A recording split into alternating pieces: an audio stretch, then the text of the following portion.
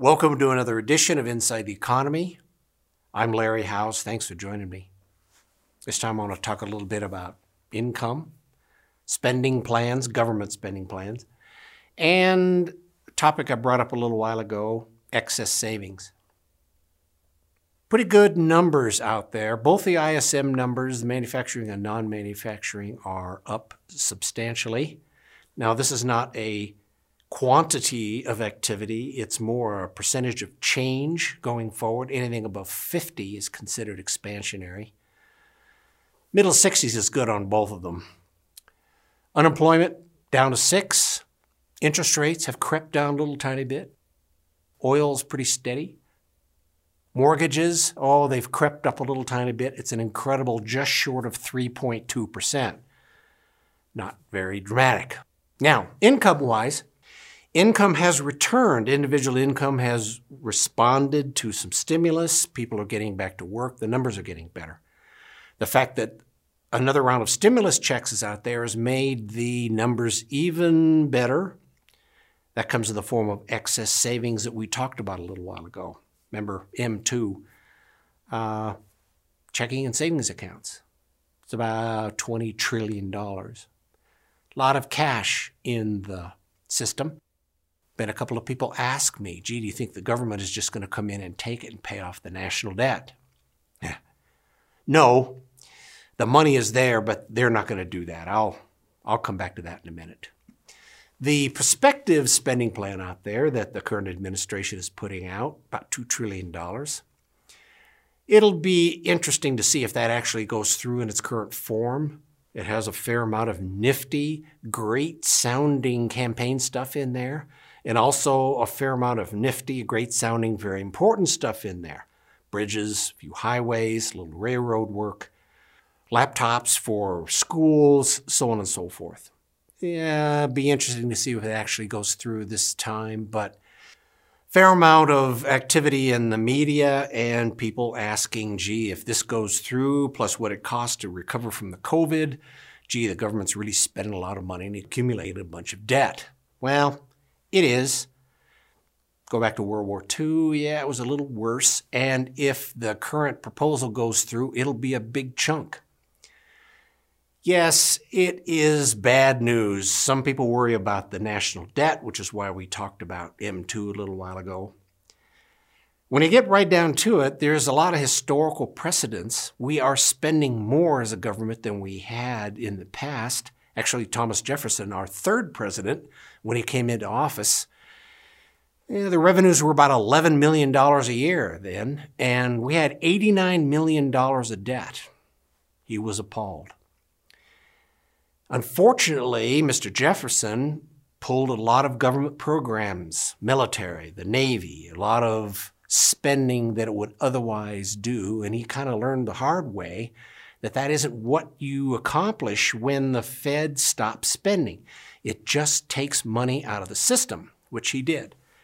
And we've learned that several times the hard way. It wasn't until Mr. Roosevelt that people in government said, well, maybe we ought to spend, that will help. Well, that's what we've been doing. We're going to do a little more of it. It isn't bad. When the federal government spends money, there's a great multiplier, meaning it has an impact down the road several times over. Multiplier on most federal spending is about 3. It's very efficient. Actually, Social Security is probably the most efficient multiplier out there. Literally, all of that money goes immediately back into the economy. Jobs, you know the rest. If this happens, it isn't the end of the world. It will be discussed and complained about and fingers pointed, so on and so forth. Nothing is going to collapse. The bond market and the interest rates have crept down, meaning there's more buying in the bond market now. Is perfectly aware of what's going on. And if the federal government doesn't pay for all of this stuff, especially the infrastructure and highways, it'll go back onto the states and the municipalities to issue municipal bonds, which also has a literally insatiable demand right now. Okay. Corporate profits, yes, profits are back. $2.3, $2.4 trillion. It's a big number.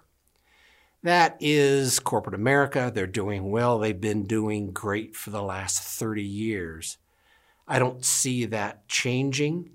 It is just sort of the pattern of how capitalism is getting a little better.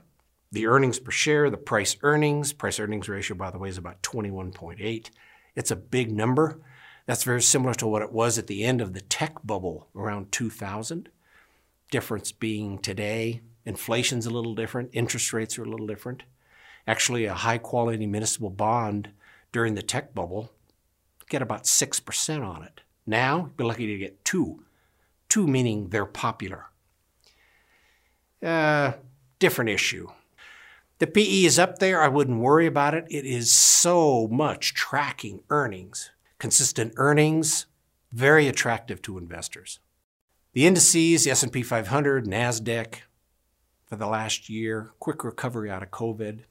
You've seen this before. Moving a little bit sideways. Earnings have plateaued.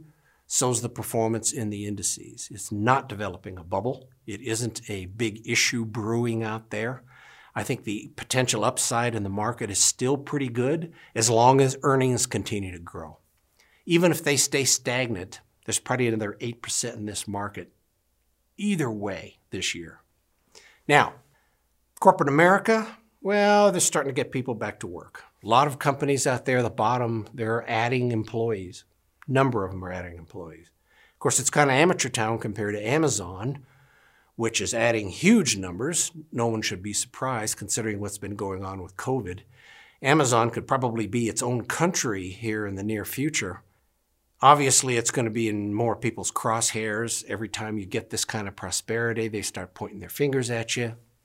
I wish them luck. Earlier, we talked about the excess savings, cash, checking accounts, M2, $20 trillion. Somebody asked me, well, how much money is in the stock market? It's about $40 trillion. The government is not going to ask you to empty half your portfolio or half your IRA or half an insurance company's portfolio or anybody to pay off the national debt. It would be very detrimental to the stock market. They're not going to do that. Over the course of time, there's been less taxable accounts, individual taxable accounts, that's more in cash, and more interest internationally in the U.S. market. It's very clear they too have a lot of confidence in the system. They want assets when they have substantive assets. They want them in dollars, and they invest them in the U.S. stock market. You don't want to do anything that would shake that confidence, and it's just not going to happen. It is still going to be the source of investing in wealth in the globe. There really isn't number 2. I see the numbers in the stock market and the bond market only growing over time. And the ratio, like what Tom Jefferson had, $11 million of revenue and $89 million worth of debt, the ratio is pretty close. The current administration would squeeze that a little tiny bit, but nothing dramatic.